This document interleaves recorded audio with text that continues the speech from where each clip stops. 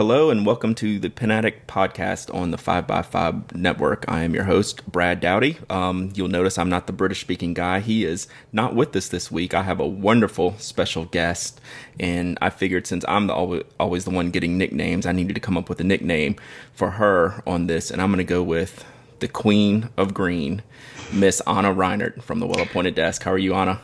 Just fine. Thank you very much. Good. Thanks for my nickname. You got it. So we'll have to, our friend Kanuni Renishin, she keeps track of all of Mike's intros. So we'll see if she'll add in my intro as a special edition for you.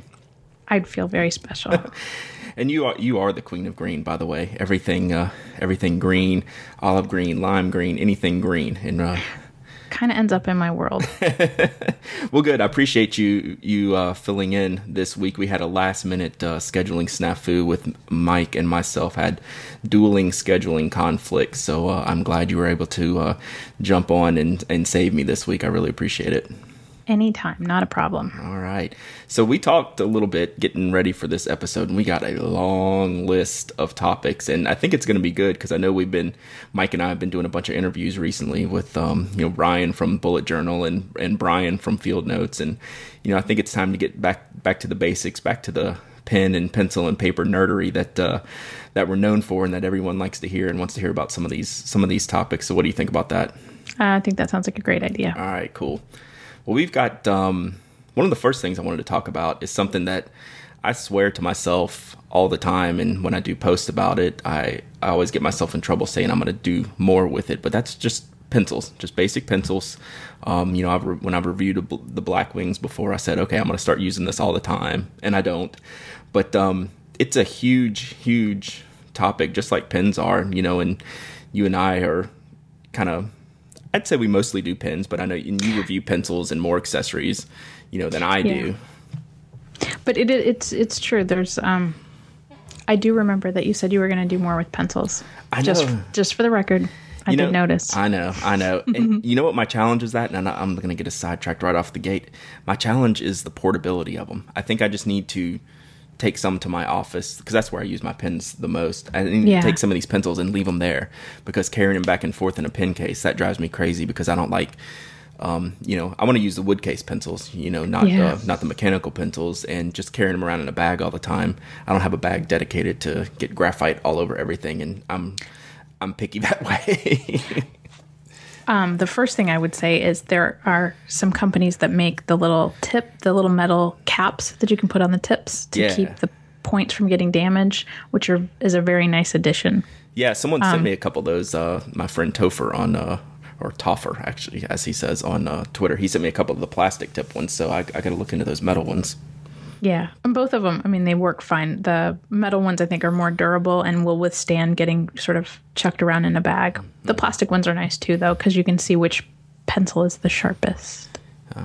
So one of our tasks for this new pen case company I'm coming up with my partner, Jeffrey, we're going to work on a pencil case design to hopefully solve the problems that I'm having. But I'll be curious to see that. Yeah, we'll need some help getting that design off the ground. So I'm sure I'll have some questions for you.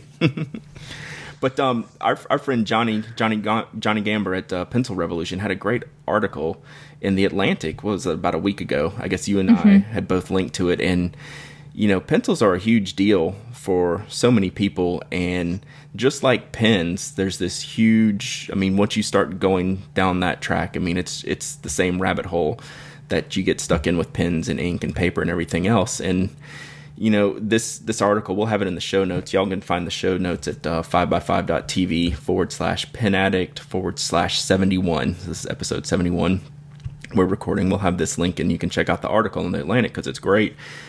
And Johnny's knowledge on pencils is just phenomenal. It really is. And I know you've contributed there in the past, and I know you're a huge pencil person. So what do you use for pencils? What are some of your favorites, or how do you use pencils in your day-to-day work? Well, the nice thing with pencils is that they're not very expensive. Even a box of Palomino Black Wings, you can get a dozen for $20. So I don't feel so bad with pencils of leaving them at my desk or leaving them in the pen cup that sits on the corner of your desk. If someone walks off with a pencil, I'm not devastated. I would not put a vintage Blackwing, but I don't have one. But, anything else. I mean, even, like I said, even the Palomino Blackwings or pencils like that, they're under $1. I mean, that's about what a pen, like a G2 or something would cost that you don't mind leaving on your desk. So I keep a huge jar of pencils on my desk at work.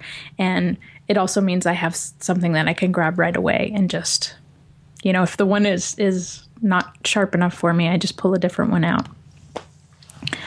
But I have, I did a post a couple months ago about my 3 favorite pencil brands. And it was the Palomino Blackwing 602, the Mitsubishi Tombow 8900, and the Faber-Castell grip pencils, which they were originally, you could only get them as metallic silver with little black dots. It's one of the triangular shaped pencils. Yeah, I've seen those. Those are cool looking. They're super awesome. The only time that I've ever had problems with them is do not leave them in your car if it's hot because those little rubber dots melt. But otherwise, I mean, it's just the size fits really nicely in your hand. It's one of those pencils that doesn't actually have an eraser on the end, so the weight is pretty light, pretty evenly distributed. And actually, I think Pencil Talk, the blog Pencil Talk this week had an article that Faber-Castell is now doing them in new colors. They're calling them Sparkle, and they're all in like metallic gold, copper, and a more of a metallic graphite color. Oh, that's awesome. So with silver dots on it instead of the black. See, I could get in trouble shopping like this because I want to try out so many of these things. I gotta make that commitment though. The Tombow, one of these Tombos, I guess, was recommended to me. The one that was recommended to me was the Tombow Mono 100, which seems to be awfully super expensive. Like, I'm just looking at jet pens, and they're $28 for 12 and come in every lead grade imaginable. I haven't used those. But that was when I was doing the Blackwing post. I think one of the basic Palominos, the orange one, I forget which model it is. I'll find that in the show notes. I think it's got a specific name. That one was recommended, and then the Tombow Mono was highly recommended to me. And it's hard, just like with pens. You think finding a Pilot High-Tech C with 3 or 4 tip sizes is difficult. Well, I'm staring at 20 different lead hardnesses on here. Do you have a go-to lead? Well, an HB is about what people think of as a number 2. So if you start off sort of in HB is kind of the middle range, the 2B, 3B, 6B, the B means soft. Don't ask me. And anything like 2H, 4H, 8H, those are H is for hard. So if you just know that H means hard and B means the other thing. Yeah, exactly. And, so if it's your sort of first foray, if you aim right in there for the HB, which is sort of the middle ground pencil, and try that first, see how you like it. If it's not dark enough, then go into the B, like try a 2B pencil or something. If it's too dark and smudgy for you, move into the H. I have a feeling you would like something in like the 2H, 3H. That would be a little bit harder, and the lead would be doesn't wear down as fast, and it goes down much lighter. It's a harder pencil, especially if you have a heavy hand. Yeah. Or if you're doing just more writing, then, you're not taking any of those Scantronic tests where you need the HB. Right. And so, I've looked at like the lead hardness maps where they show all the shades, and I think I'd be somewhere around the middle, and like you say, probably a little bit more on the H side where it's a little bit more firmer. The lead's going to be a little bit lighter color, which I prefer the darkness of the B side of the scale, but I think I would be more happy with just over on the H side of the scale for the hardness and firmness of the lead. So that's something I need to check into. And it can also depend on the manufacturer. Sure. In the same way that a fine nib fountain pen from one manufacturer isn't necessarily as fine as another manufacturer. They use the same terms, luckily, across the world. But yeah, there's still some little differences depending on how they blend their graphite. So some write a little scratchier, some write a little smoother, some a little bit softer. It just and it's again, don't start with the $28 per dozen. Yeah. Try something a little bit less expensive. Actually, I don't think the Faber-Castells are the grip series are super expensive, and I do think that probably on Amazon or other places you could probably find like a pack of 3. Mm-hmm. And sometimes they'll offer them like as a drawing pack where you'll get a couple different grades, so you can try out a few and see which ones you like. Oh no, that's a good idea. I can get behind that. So I want to hear some recommendations from anyone who's listening. Shoot me an email, or get in contact via the blog, and I'll have all that information at the end, and it'll be in the show notes. But I like a dark firm lead, so something probably on the H side of the scale. And if there's any brands that skew darker as opposed to lighter and still retain that firmness, I'd love to know if you listeners have a favorite brand that I can check out in that 2H 3H range, something like that. I think that would be something kind of where I want to start off with. I did try a random Uni Mitsubishi at one point that was way down the B scale, and it was just, the darkness was great, but it was just way too soft for me, because unlike you, I'm mostly writing, where you're writing, but then you're also sketching and doing some design work and things like that. So you kind of have that, you want that range, where for me, I just want, something good to write with. Yeah, absolutely. And even for what I do, most of my sketching is more just, right now I've been working on like iPhone apps. So I'm drawing a square, and then I'm drawing squares inside of squares. Like there's not a lot of shading or highlighting or anything like that. It's pretty much draw a square, draw another square, write a line, draw another square. This is going to be an icon later. Yeah, exactly. Yeah, so a little bit harder works well for me. I tend to go right at usually anywhere between a 2H and an HB. I do run a little bit on the harder side too. Gotcha. All right, cool. Well, one other new topic I want to get to that we have not discussed on the podcast. I don't think you and I have discussed it either, but I know we've probably been, we're on the same email list. I'm pretty sure. There's some new notebook projects that have launched, one on Kickstarter, one on Indiegogo. Let's tackle the Monsieur. That's what I'm going to. Oh, how did I do? Okay. Pretty good. Yeah, I think that's what my French isn't much better than yours, so I'm gonna go okay. Monsieur notebook. This is a cool notebook. It's actually been around for a while, and anyone who's read, pen and paper and stationery blogs for any length of time, I'm sure has heard of the Monsieur notebook. Because they launched. What are they? They're an Australian company, I think. And they launched. I thought they were English, but don't hold me to it. Yeah, and I'll check on that. But they launched several years ago, and they had a lot of reviews out at the time, and got a lot of good feedback. I've never used one, but you did a review of one of their notebooks. I guess this was back in 2011. Yep. Yeah. So what they've done, I think the reason they have gone to Indiegogo now is I think wherever they're from, their distributorship was limited. I believe is how this worked. So now they were able to they're ready to branch out, basically. I think go ahead. Oh, I think they're looking to expand. And I think part of the problem was that, they didn't have the capacity to support sort of getting into a lot of new markets. So I think they really want to get into the U.S. market and have enough product that they could distribute to retailers in the U.S. and in some other countries. And so they're trying to get the money together to sort of branch out and become more available all over the world. Because right now, I think you can order online, and I think you can order through, at a few shops like in the UK and Europe. But they just don't have that sort of brand presence. I think they're hoping that by generating some revenue up front, that they'll be able to move into more competitive with brands like Moleskine.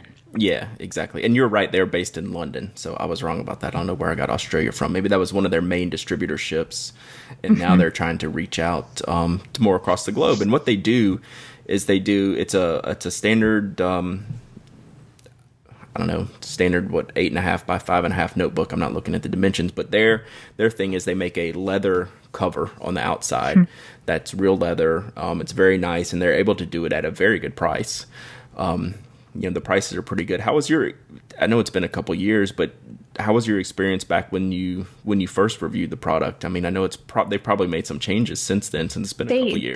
They have added a lot of options now. I think when I reviewed it, it was like you could get a lined notebook or you could get a blank. And now they've added the dot grid, the grid, and I think like a sketchbook grade paper. They've kind of improved some of the paper qualities. And so I don't feel like I can really say a whole lot. The quality of the overall production was really nice. The covers really look like tanned leather, so they come already with a little bit of character to them. Each one will look a little bit different. Everything was put together really nicely. The covers were a little bit softer because I think it's just the leather, and then they glue the end papers to the book so that it has a bit of that sort of like slightly softer cover. It's not like a hard cover that's then been wrapped in a thin layer of leather or leatherette. It's actually a thick piece of leather, which is nice. Yeah, I like that. I like the style of that a lot. I don't necessarily need like a hardbound book for my notebook. I want it to have that pliability like this leather has. And so the test that I did I had a lined and I had a blank. They sent me an A5 and an A6, which is basically like a 5x7 and a 3.5 by 5 size, like the pocket size, 4 by 6 and 5.5 by 8.5. And no sooner did I take the sort of beautiful brown one out that my husband said, "Oh, that's really nice." And so I never saw that one again. And he doesn't usually sort of take claim on anything. He usually looks at me like, "Really, you need another notebook?" But that was the one that he ran off with. Gotcha. But yeah, so awesome. I mean, it was, it definitely had a look and a feel that appealed to people who even weren't big notebook collecting geeks like ourselves. Right. But yeah, I do think and I know that they're listing on their website now that they're carrying paper that they feel like is more suitable for like fountain pens and stuff. So I am really looking forward to having a chance of trying some more of their products. Yeah, I definitely want to check them out. I'm not a backer. I'll probably just wait till after the funding completes. I don't know. I might jump in and get one. Maybe get a graph one.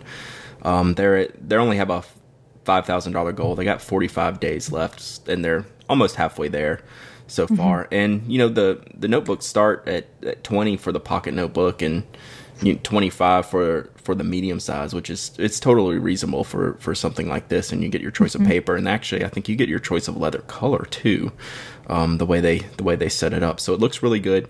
I'm starting to see some reviews. I'm a little bit concerned. I don't.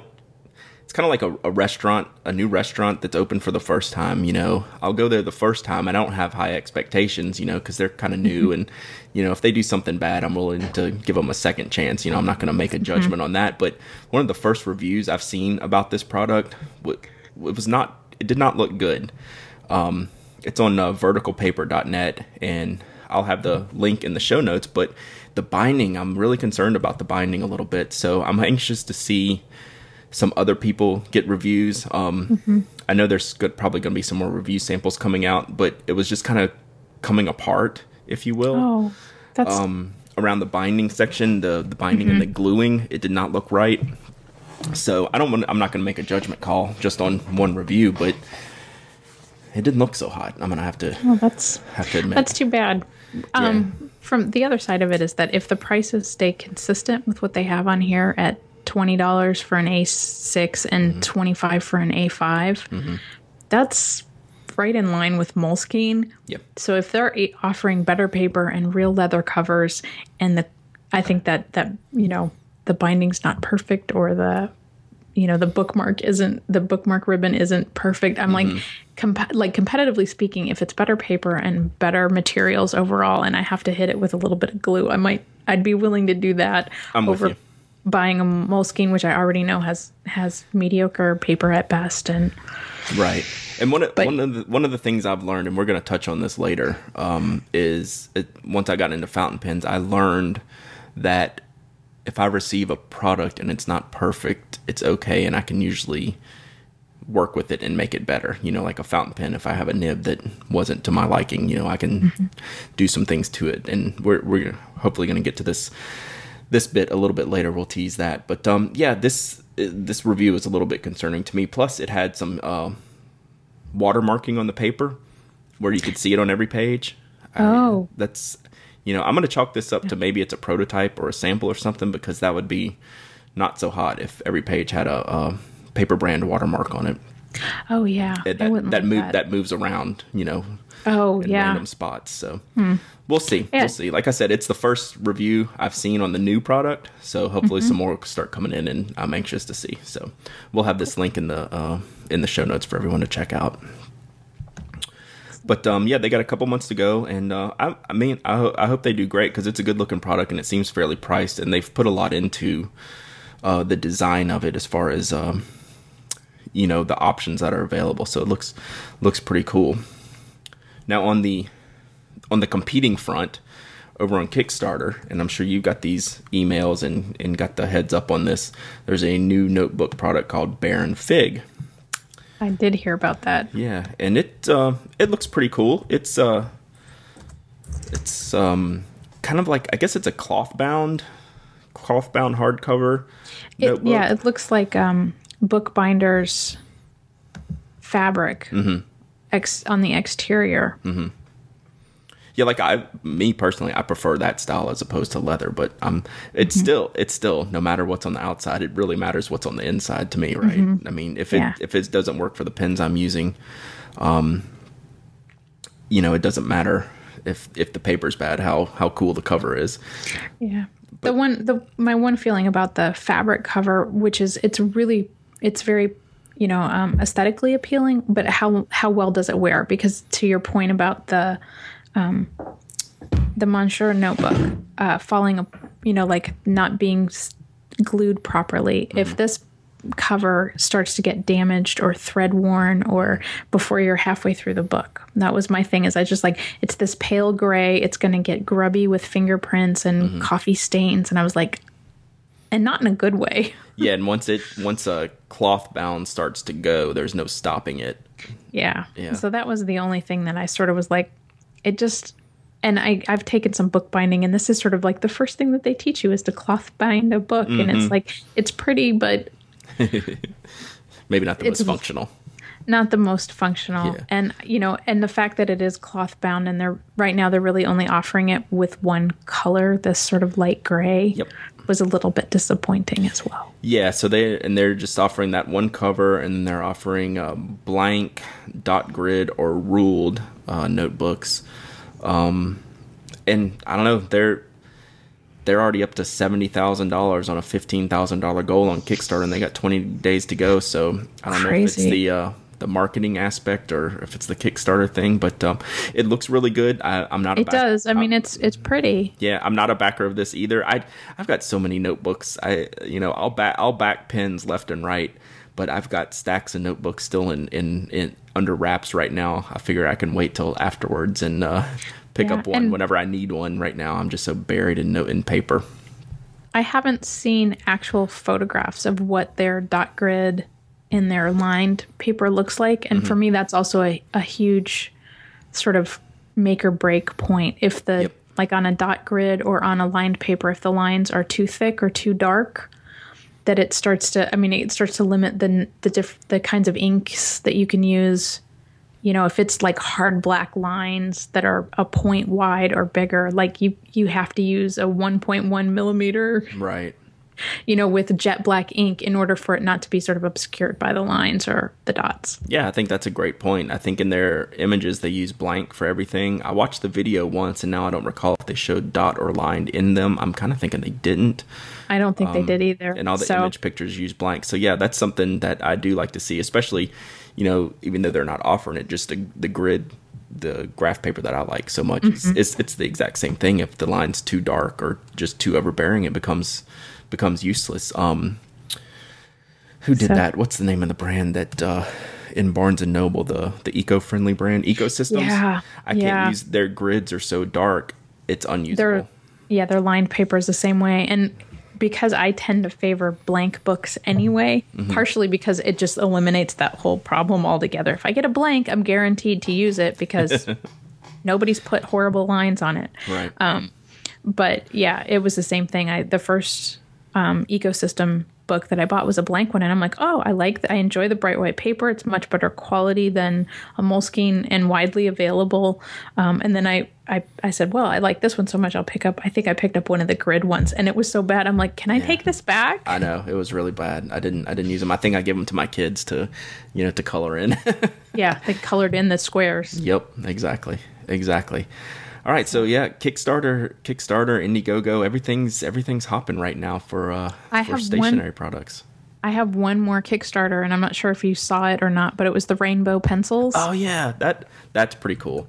Now, I recognize the guy who is doing this Kickstarter. He's done some other projects. He did some of the like thumbtacks that was like it looked like a little little wooden Pinocchio.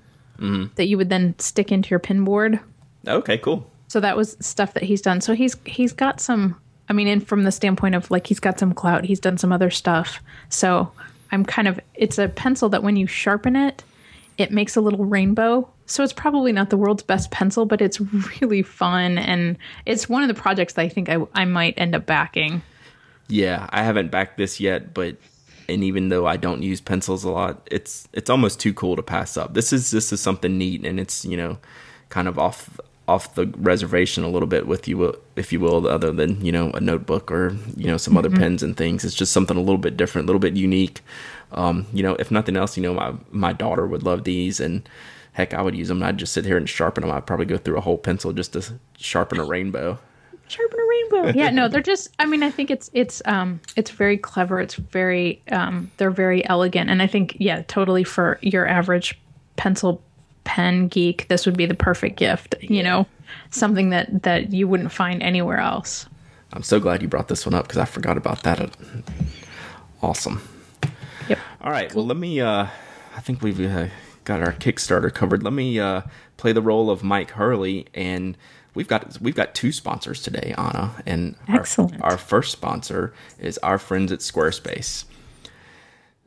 This episode is brought to you by Squarespace, the all-in-one platform that makes it easy to create your own website. During the month of September only, they're giving you 20% off and a free trial, which is awesome. They've been only doing 10%, so 20% is twice as good at least. So go to squarespace.com, use the offer code TALLYHO9.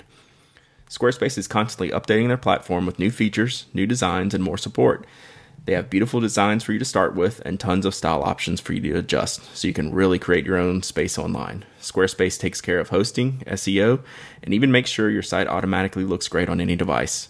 It's incredibly easy to use, but if you want some help, Squarespace has an amazing support team that works 24 hours, 7 days a week, and I have the proof of that because I do all my work at 3 o'clock in the morning. While you're there, make sure you go check out their new homepage too. It's got awesome videos that are so beautiful that show how Squarespace fits everyone differently. Make sure you click the little arrows on the sides to check out all the cool videos. Squarespace is always updating their site with fun new branding that you can't help but be inspired by. As we said earlier, you can try Squarespace for free, no credit card required, and if you decide to purchase, it starts at just $8 a month and includes a domain name if you sign up for a year. And make sure to get 20% off this month and support the show by using the offer code TALLYHO9. So go check out Squarespace, everything you need to create an exceptional website. So thank you, Squarespace. I'm a very happy customer. It's just not as much fun when you say tally-ho. I know, gosh. I know that everyone's going to be disappointed. They might actually listen to the Squarespace ad because they're like, hey, that British guy's not reading it this time. Maybe he's going to say something different. But it's awesome. Squarespace does a great job. I lean on them hard when I'm going through blogs and setting up my other website and things like that. So they're very, very responsive to any issues and questions I run across. So thank you, Squarespace, for continuing to sponsor our show and our network. Are they doing your new blog for Knock? They are, and that's good. That's a whole nother thing. They have the commerce platform. So we started on there, and right now we just have the blog turned on basically, and just like an about page. But behind the scenes, we're working on the whole commerce piece, which is fully a Squarespace product. It's completely integrated. So we're building the shop behind the scenes, and it integrates, with the payment processor and everything, and handles the inventory. So once I get that up and rolling, we're going to talk about how we set that up, but it's really simple. I mean, it's just like building the blog, and all the commerce stuff's built in there for you. So it's great. Very happy with it. Awesome. Yep. So do you have any, I'm going to interview you for a second. Okay, cool. So are you planning on doing a Kickstarter for Knock? Yes, we're definitely doing a Kickstarter. We're so close to launching. It's driving both Jeff and I crazy because we've built all these prototypes. We've got, the product names, and, we started building the Kickstarter page for all the rewards. That's all that's filled in. So now we've actually haven't been doing as much this last week because we're just waiting we got in tags, little branding tags for our final samples. We got the fabric in for our final samples, and we got the thread in for our final samples. All of that just came in the past day. So Jeff's going to work on building the final samples. We got to make those. We got to take the photography for those samples. Our video's done. It's edited. It's in the can.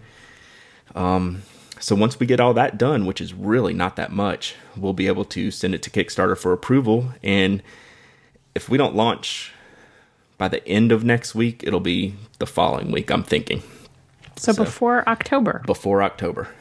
Very exciting. Which has been our goal our goal all along has been September, and it looks like we're going to meet it. So we just got to tie up a few loose ends and get these final, kind of production level samples done, so we can take the photography, and then we'll release it and let everyone know. And I think we'll be good to go.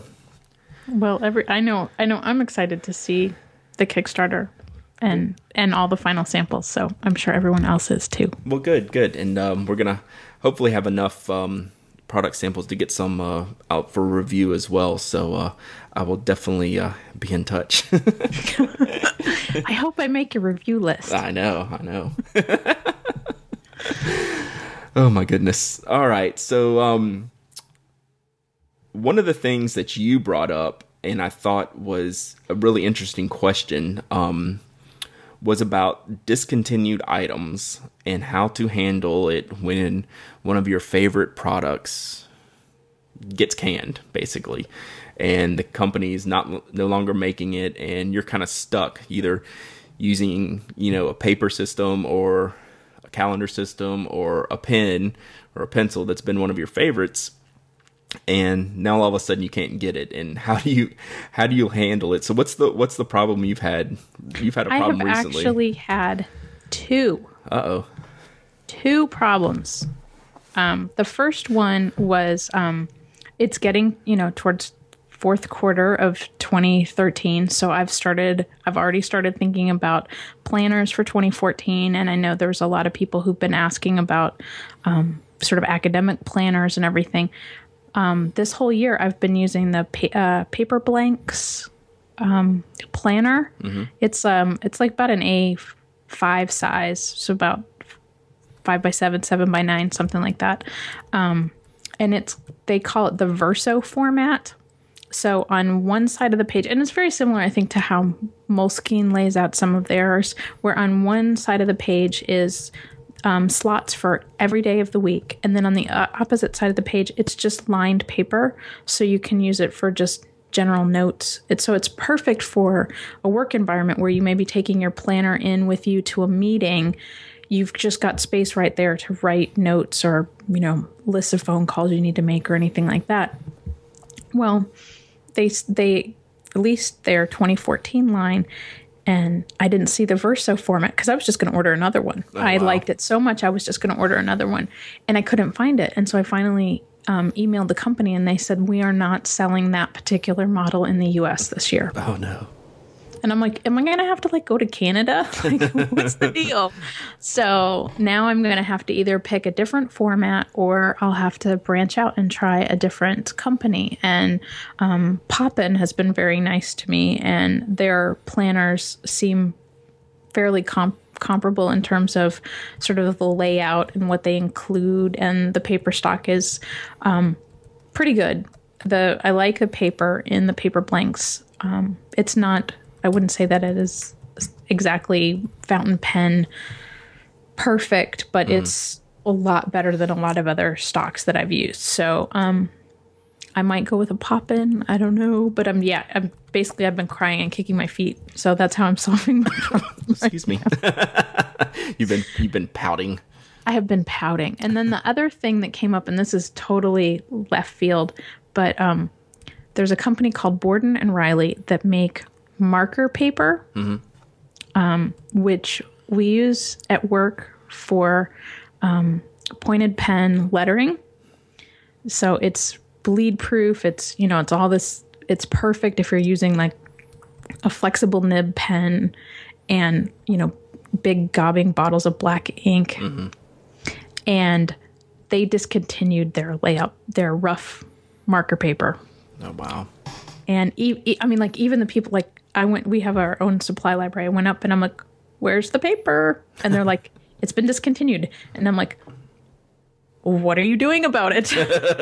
So they actually, I guess Borden and Riley had another paper that they recommended, and they sent a sample sheet to Hallmark to try out. And they called me. They're like, do you want to come up and try it out and let us know what you think of it? And it's okay. It's not the same. Not the same. Oh, that so stinks. That's the one where it's like, at this point, we're just going to start looking for other brands who make, but not many people. Like marker paper used to be used when people used to do like sort of mock-ups for advertising with colored markers, which this goes way back. Right.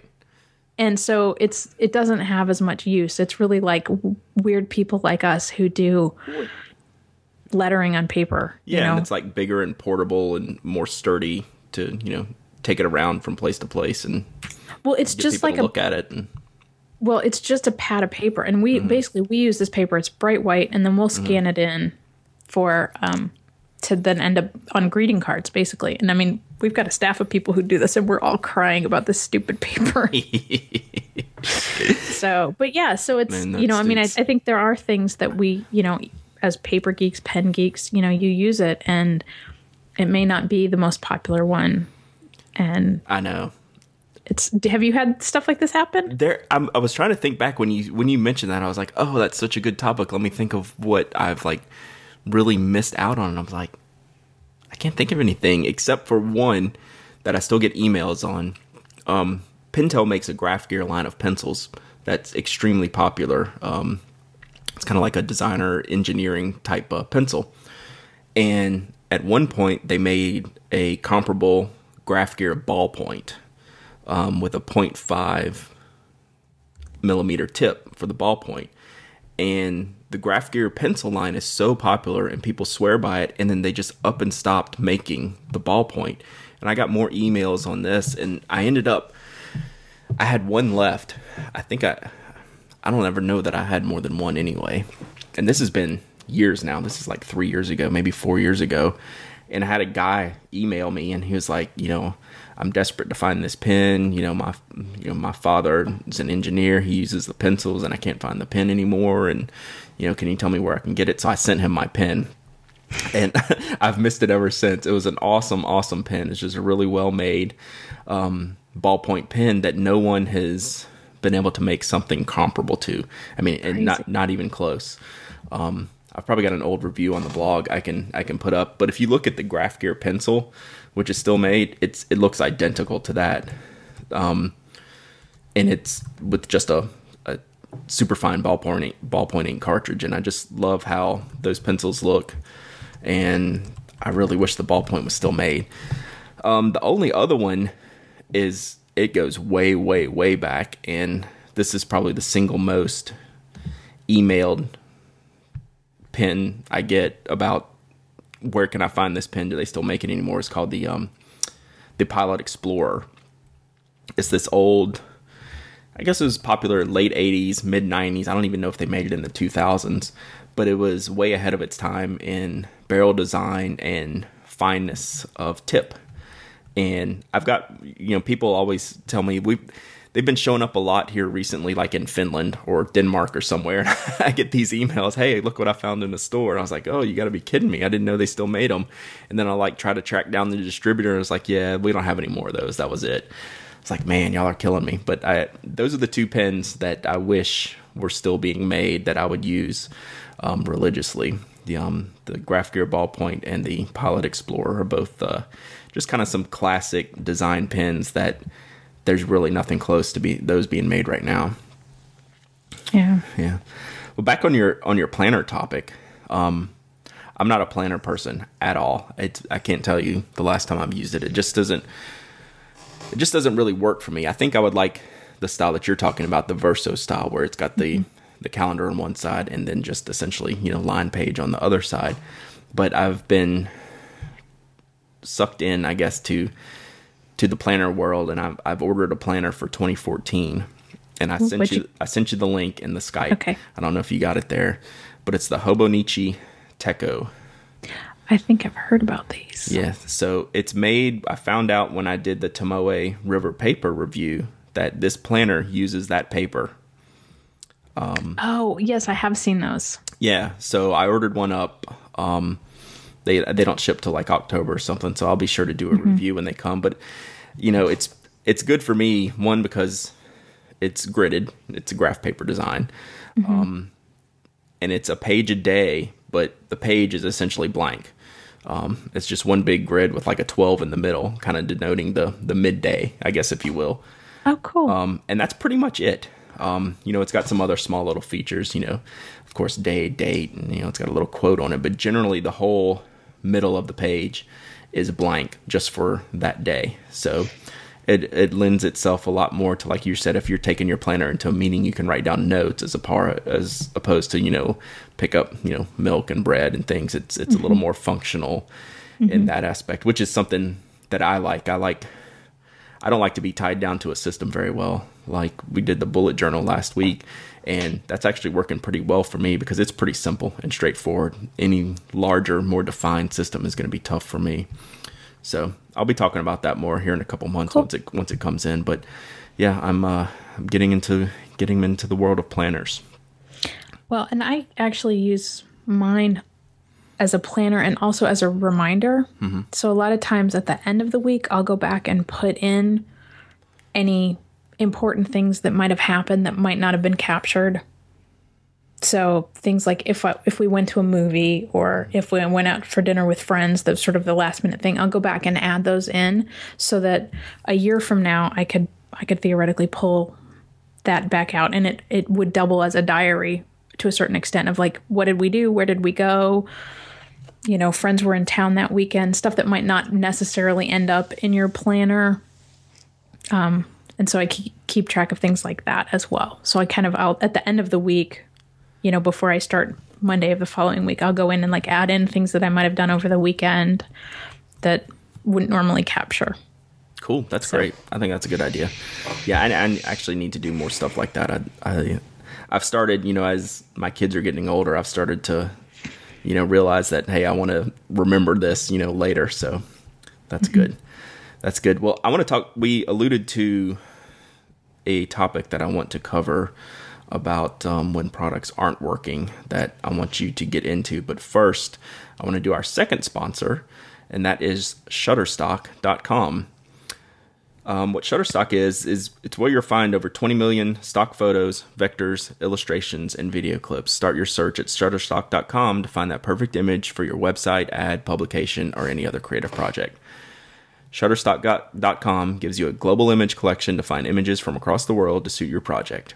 Choose between image packs and monthly subscription packages. Choose whatever fits your need and never have to compromise. If you need just one image for your blog or mock-up, you can do that too. Every time you visit Shutterstock, you'll find something new since they add 10,000 new images every day. Every day, 10,000 new images. That's crazy. And it's more affordable than you think, with no extra charge for large files. Just download any image in any size and pay only one price. They don't nickel and dime you for high-resolution images. If you need them, take them. Easily curate and share pictures via Lightboxes. You can choose your favorite pictures or videos and add them to your own Lightbox gallery as you search. You can also use their iPad app to do this. There's something called Enhanced License Access. If you like an image and want to run it on print or swag for your trade shows, they can get you an enhanced license for any image. They also have a huge library of vectors, icons, infographic templates, and video clips should you need any of those. If you need any help at Shutterstock.com, you get an account rep dedicated to you who will answer any questions. They also have 24-hour support during the week. Sign up for a free browse account or go to Shutterstock.com. No credit card needed. When you find the images you like and decide to purchase, use offer code PENS9, that's PENS 9, the number 9, and get 25% off any package. So thank you, Shutterstock.com. And usually when Mike is doing that read, I'm always on Shutterstock.com and I'm typing in funky stuff. So let's type in rainbow pencil and see what we find get. Anything good. Oh my goodness. Yeah. So I got, for rainbow pencil, stock photos, illustrations, and vector art, I got 22,459 results. And let me tell you, every single one of them on this page that came is some type of rainbow pencil, like drawings and, just really, really cool colors everywhere. So gosh, they have everything. So yeah, if you're putting together a blog or a service and need some stock images, this is the place to go. It looks like they've got everything. So thank you, Shutterstock.com, for sponsoring us. That's awesome. All right, so not everything in the world of pens and papers, always comes out smelling roses. We have problems with pens. I've talked about my Lamy 2000 that I dealt with for about a year till I got it fixed. And, sometimes you get faulty items out of the package, and you ran into something here recently. So why don't you tell that story real quick? I had for several years, I think I saw on your blog at some point, you had gotten a Coeco Lilliput. And I said, I will own that pen one day. Yeah, awesome pen. And so I finally was at a spot where I could, it's not a super expensive pen. It's about $55 or something. Yep. But a little bit further out of my, that's right at the top of what I've normally spent on fountain pens. Mm-hmm. So I finally scraped the change together, bought it, was so excited. It got here. I took it out of the package, and I've had Coecos before, and they've always just written like a dream as soon as I take them out of the package. So, I think I was even sitting in my car, threw the cartridge in there, gave it a couple of shakes, put it on paper. Nothing happened. Oh. I'm like, maybe it's a cruddy cartridge. Maybe it's because I'm trying to write in 90-degree heat in my car or whatever. So I get home, I get out nice paper, I'm trying to prime it, trying to get it going. Nothing. It's scratchy. I'm getting like tiny little bits of ink. And I'm like, this is not right. This is not right. And so I asked a couple other people to try it. Because again, I thought, well, maybe it's the left-handed thing. And all the time thinking Coecos work great for lefties. You can write upside down. They work at just about any angle. They're very forgiving in that way. And so even going through this whole thing, I'm thinking, this is stupid. There's obviously something wrong with this pen. And then I thought, well, maybe I don't know. So passed it around for a while, had other people use it, and they're like, it's okay. It's kind of scratchy. And I'm like, okay, it's not me. There's something wrong with this pen. Yeah, because Coecos are not scratchy pens. They are not scratchy pens. But had I been a brand new fountain pen user and that was the first pen I purchased, I would have been like, fountain pens stink. I don't want these. They're terrible. So, I'm glad that it wasn't my first experience. And it's certainly even at $55, it's a budget fountain pen. So my instinct is that quality control at that level is not as, is not as efficient. They're not as, they don't maybe look at every single pen kind of a thing. Not as thorough.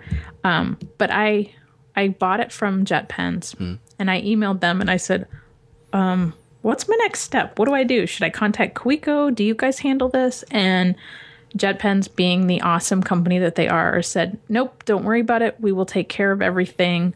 We'll make sure you get one that works. So they sent me another one, and I took it out of the package, and I'm like, please work, please work.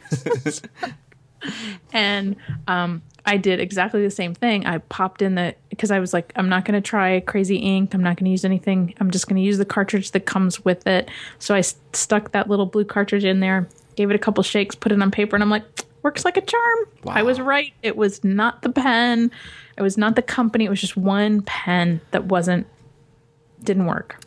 See, I worry about that. The point you made about, you and I and all the other bloggers in our realm, we talk to a lot of people that are just getting started, and they're always looking for information, which is why they've reached out to us and, help me get started, help me find, what do I want, where the burden's on us to tell them, sometimes what to buy. And, it's hard to know that exact thing to tell them. And then when you get that second phase of like, well, what if they get something that's really not working well for them, and it's just like something wrong, physically wrong with the pen that you and I would notice, but they don't know, and they start, giving you grief about it. I mean, fortunately that it hasn't happened, but that's something I worry about, right? Because you don't want to recommend something junky to someone. But I'm totally glad the Kaweco thing worked out for you. Did they send you a whole new pen or just the nib unit? No, they sent me a whole new pen. Great. I think what JetPens did was actually just contacted Kaweco directly and said, you sent us a faulty pen, send us a new one. And so they got a new one in, and they sell out at JetPens. Because I got the extra fine nib and the silver. And I wanted the silver one so bad because it matches my pocket knife. I saw that picture. They're the same size. It was like, it has to be the brushed silver one. But yeah, so there were several, and luckily it wasn't like I was waiting for my first fountain pen or anything, because it was several weeks to I ordered the first one. It didn't work. I messed around with it for a week before I contacted JetPens and said, yes, there's definitely something wrong with this. I had filled it with a couple different inks, making sure it wasn't that I was using a bad ink or anything. And so then, of course, when I contact JetPens, they're like, well, we're sold out, or we would have just sent you one what we had in stock. And so then there was another wait. So it was a good 3 or 4 weeks. And I'm so glad I didn't say anything on the blog, like, I'm going to write a review next week on this pen, because it didn't, I would have been felt like I'd let people down, because it was several weeks before I could finally write the review, and not write the review of this pen sucks, it's terrible, it didn't write, because I knew that wasn't what it was. Right. I knew, and if I had a second one and I had the same problem, then I would have felt comfortable writing a review that says this is not a good pen, it didn't work. But I knew that wasn't what was going on here. Yeah, and having used, Kawecos like you do and like I do, those, like, the nibs on those pens are fantastic, and, hopefully, maybe it just was a faulty pen, like you said, and all the rest are good. And fortunately, knock on wood, I haven't had that much of a problem. I definitely hadn't had a problem with the Kawecos. The biggest one I've had a problem with was the Lamy 2000, and I should have done something earlier, except I was too, I don't know if naive is the word, but I was just really getting started. It's like, I don't know what to do or how to handle this, but I know something's a little bit off here. And fortunately, I'd asked a few questions on forums and tried to figure out some things to do. And fortunately, I waited around long enough. I just took it to a nib meister to take a look at the nib, and it's fixed and it's working perfectly now. It was a nib alignment issue. And, you do your research online and you find that, the Lamy 2000 line doesn't have the greatest quality control and things like that. So, it's, I guess it just comes with the territory sometimes. And fortunately, we're in this situation now where if we've got enough experience to where we know if something's wrong, we're able to nail it down quickly. But I do worry sometimes for those just getting started that they will freak out a little bit, and it might be unwarranted, and we just might need to get a different pen in their hands, and everything will be fine. So, But I do think my instinct, if I were to at this point give advice to somebody buying their first pen, first fountain pen, to definitely buy it from a reputable vendor. Yep.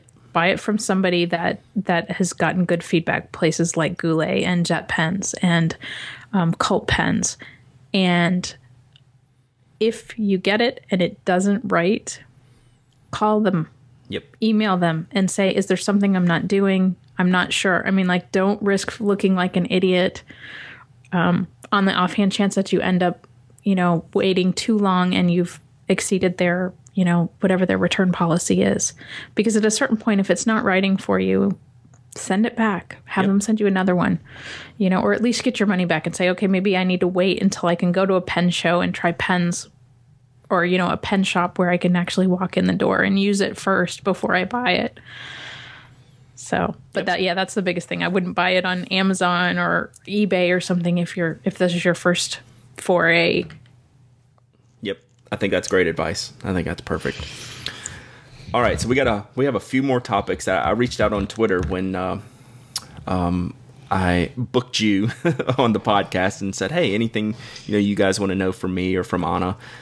She's going to be on the podcast, and we'll do these kind of rapid fire style because we got some good Twitter questions, and I thought this first one was perfect. It's from at Janice Marie, and she said Ana's the perfect person to talk about desk accessories with. When you're in cubicle hell, what makes your life better? And I know you're a desk gear aficionado. Looking at you like all the retro stuff, you like looking at other desks and things like that. So how can we make cubicle hell better, Ana? Well, my very first advice is if there's an aesthetic that you like, that your beige cubicle or your gray desk doesn't have going on, bring it in from home. Go hit the places that, in my case, I hit a lot of antique malls and vintage places, and the plastic swing line stapler went away and the vintage, shiny silver stapler came in, and, put pictures or a calendar that appeal to you, hang it on your wall or your cube. I mean, those are the first things, is like, if they give you ugly office supplies, bring stuff from home, bring the stuff that you like. We bring our own pens because we don't like the ones that they have in the supply closet. Yep. Places that have good options are places like, like Poppin has color coordinated. If you want all green, you can go to Poppin. I did find, like, one of the places that I didn't expect to find really good selection of kind of fun, different office supplies was it's actually a shop that sells clothes, but it's called ModCloth, and they have a whole section on office supplies.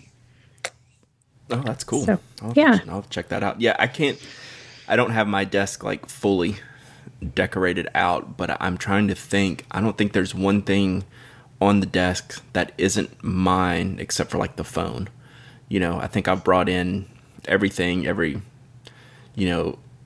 piece of hardware that I use, every piece of decoration that I use, pictures, drawings from my kids and pens, and I mean, even down to like my mouse pad and stuff is like something that I've brought in, that it makes me feel more comfortable at work and things like that. And so I think that's the key is, hopefully your company lets you, for one, bring in your stuff, and two, make it your own, and don't worry about other people making fun of you because they don't have a clue. They're the ones with the cluttered, filled paper high desk and the big pens, and There is a guy at Hallmark who actually brought in wood flooring and put it under his desk so that it wasn't on the sort of psychedelic gray spiral carpeting that we have. And I mean, I walk by his cubicle and I'm like, really? You brought in wood floor? Okay. Like, whatever floats your boat. But I mean, it is, and I mean, Hallmark is, I mean, we're notorious. Like, we hang stuff from the ceilings. I'm actually like outposted right now, but over my regular desk is a giant Chinese paper parasol. That's cool. Which I hang over the fluorescent lights because really, who wants to look at popcorn ceiling and fluorescent tubes? Gosh, I know. But I mean, like everybody at Hallmark, there's, people make those big tissue puffs and hang them up, and there's I mean, people bringing those cutouts of from the movie theater of their favorite, character or actor. I mean, there must be a half a dozen Chewbacca's in various places, and the characters from Twilight, and but we all decorate our space and make it our own. And I think most offices, you might not be able to hang things from the ceiling or put a giant Chewbacca, but you can bring a calendar and hang it on that has beautiful pictures of travel destinations, or the kind of things that just make the space feel a little bit better. But I will have a post up on my site sometime by this weekend of some visuals of some cool desk accessories for the cubicle bound. Oh, that's awesome. Awesome. I look forward to that. All right, let's handle one more, and then okay. I think we gotta wrap this. But this was a good question from Vaughn Johnson. He said, how much time each week do the two of you spend with your blogs? How big of a time commitment is required? Do you want to take that one first? I want to hear what you have to say. It takes a lot of time. I don't know that I've timed it per week. I tend to do everything in big batches, and then have things ready to post at later dates. But per week, if I average it out, it's got to be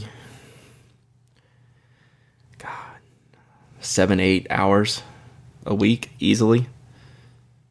Okay, because I'm right in the same about the same space. I think I actually spend a little bit more time, but I do post a little bit more frequently than you do. Right. Yeah.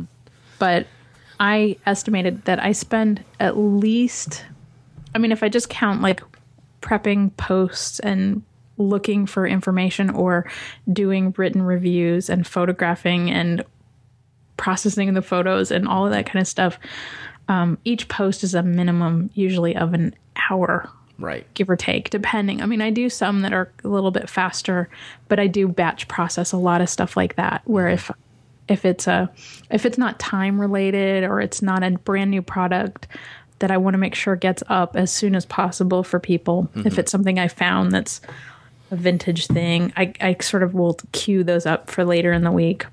Yeah. But yeah, I'm somewhere between 8 to 12 hours a week. Yeah, I'd say that's probably right. Like the review I did today for the Morning Glory, which I wanted to get out fast because I didn't have a lot of time with it before it launched at JetPens. I probably did that one from start to finish, including photography and editing and writing, in probably like an hour. But that's like a dedicated hour, and it might even take a little bit longer. It just doesn't go that fast. And that was a short review. When I did the Lamy 2000 a few weeks ago, just the written part of that one, I think probably took me at least 2 hours. And that doesn't include any photography, any handwritten samples, any editing, any photography editing. So, I could have spent, 3 or more hours just on one review. So if you do that multiple times a week, I'm looking at probably, I'd say 8 hours, and that's probably conservative. It's probably 8 to 10. It takes a lot of time to keep a consistent blog up. So, and that's not counting the time that you spend double checking to see if you've got Twitter questions or any of that, checking your email, reading through. Like, I get emails from a lot of, if I add it all together, like it's a part-time job. Yeah, it is, no doubt. And, that includes, podcast prep for me and recording and all that stuff too. So that's, it's not an hour or two a week. It's a good chunk, and that's after both of us work full time and have other responsibilities too. But we do it because we love it and it's fun. It's a great community to be a part of, and it's thriving and it's such a positive place to be that I'm glad to do it and wouldn't want to do it any other way. I love doing it. I do too. I do have days though when I got a lot of commitments. Yeah, I know. I'm getting to the point now, I'm not going to lie to you, where I've almost forgotten to make a post. I'll be like, oh, I didn't do a post, where I used to never be like that at all. I'd have them loaded out, and now I've been so busy, like I'll get, the night before, the next morning that I wanted to post, like a few hours before, I'm like, oh my gosh, I didn't do a post for tomorrow. Do I have anything to give away? Because that won't take me very long. And I have a tendency to accumulate till the weekend, and then I'll spend like an all day on Saturday. Yep, I do the same doing thing. nothing but just testing, like a lot of stuff. Like I have a couple products that I haven't had time to test to figure out, like, and I mean, some cases you test something and you're like, it's not even worth reviewing. Like, I don't even want to talk about this. I know. I've gone through like the whole thing and gone, forget it. Yeah, forget it. I'm not telling anybody. I'm not gonna say terrible things about this product, but Yep. I took an hour and a half testing and making sure it wasn't just me. It really is a crappy product, and alternately then there's other things that are good products that I want to give them their just due and give them time and not just whip something out because I'm trying to hit a deadline. So some stuff sits for a while. Exactly. But I do the same thing. On the weekends, I'll spend, 3 or 4 hour chunks just doing a bunch of stuff in one shot. So, well, good. Well, I think let's wrap it up for today. We could go on and on and on. That's why I like having you on here so much. And like I always say, we need to do it more frequently, and we really do. So I really, really appreciate you coming on today and joining me on the show. So why don't you tell? I know the blog for everyone is at wellappointeddesk.com. So tell everyone where you're at on Twitter or how you like to be reached. You can reach me on Twitter at wellappt.desk. And I'm also on app.net at ANA. Awesome. And you can find me at penaddict.com. I'm on Twitter at Dowdyism, DOWDYISM. I'm on app.net at Dowdy, DOWDY. And if you need to contact me, there's a contact link at the top of my website. And it was fun, as always, Anna. I really appreciate it. And you take care. Thank you. Thanks so much for having me on the show. You got it. I'll talk to you soon. Okay. Bye-bye. Bye.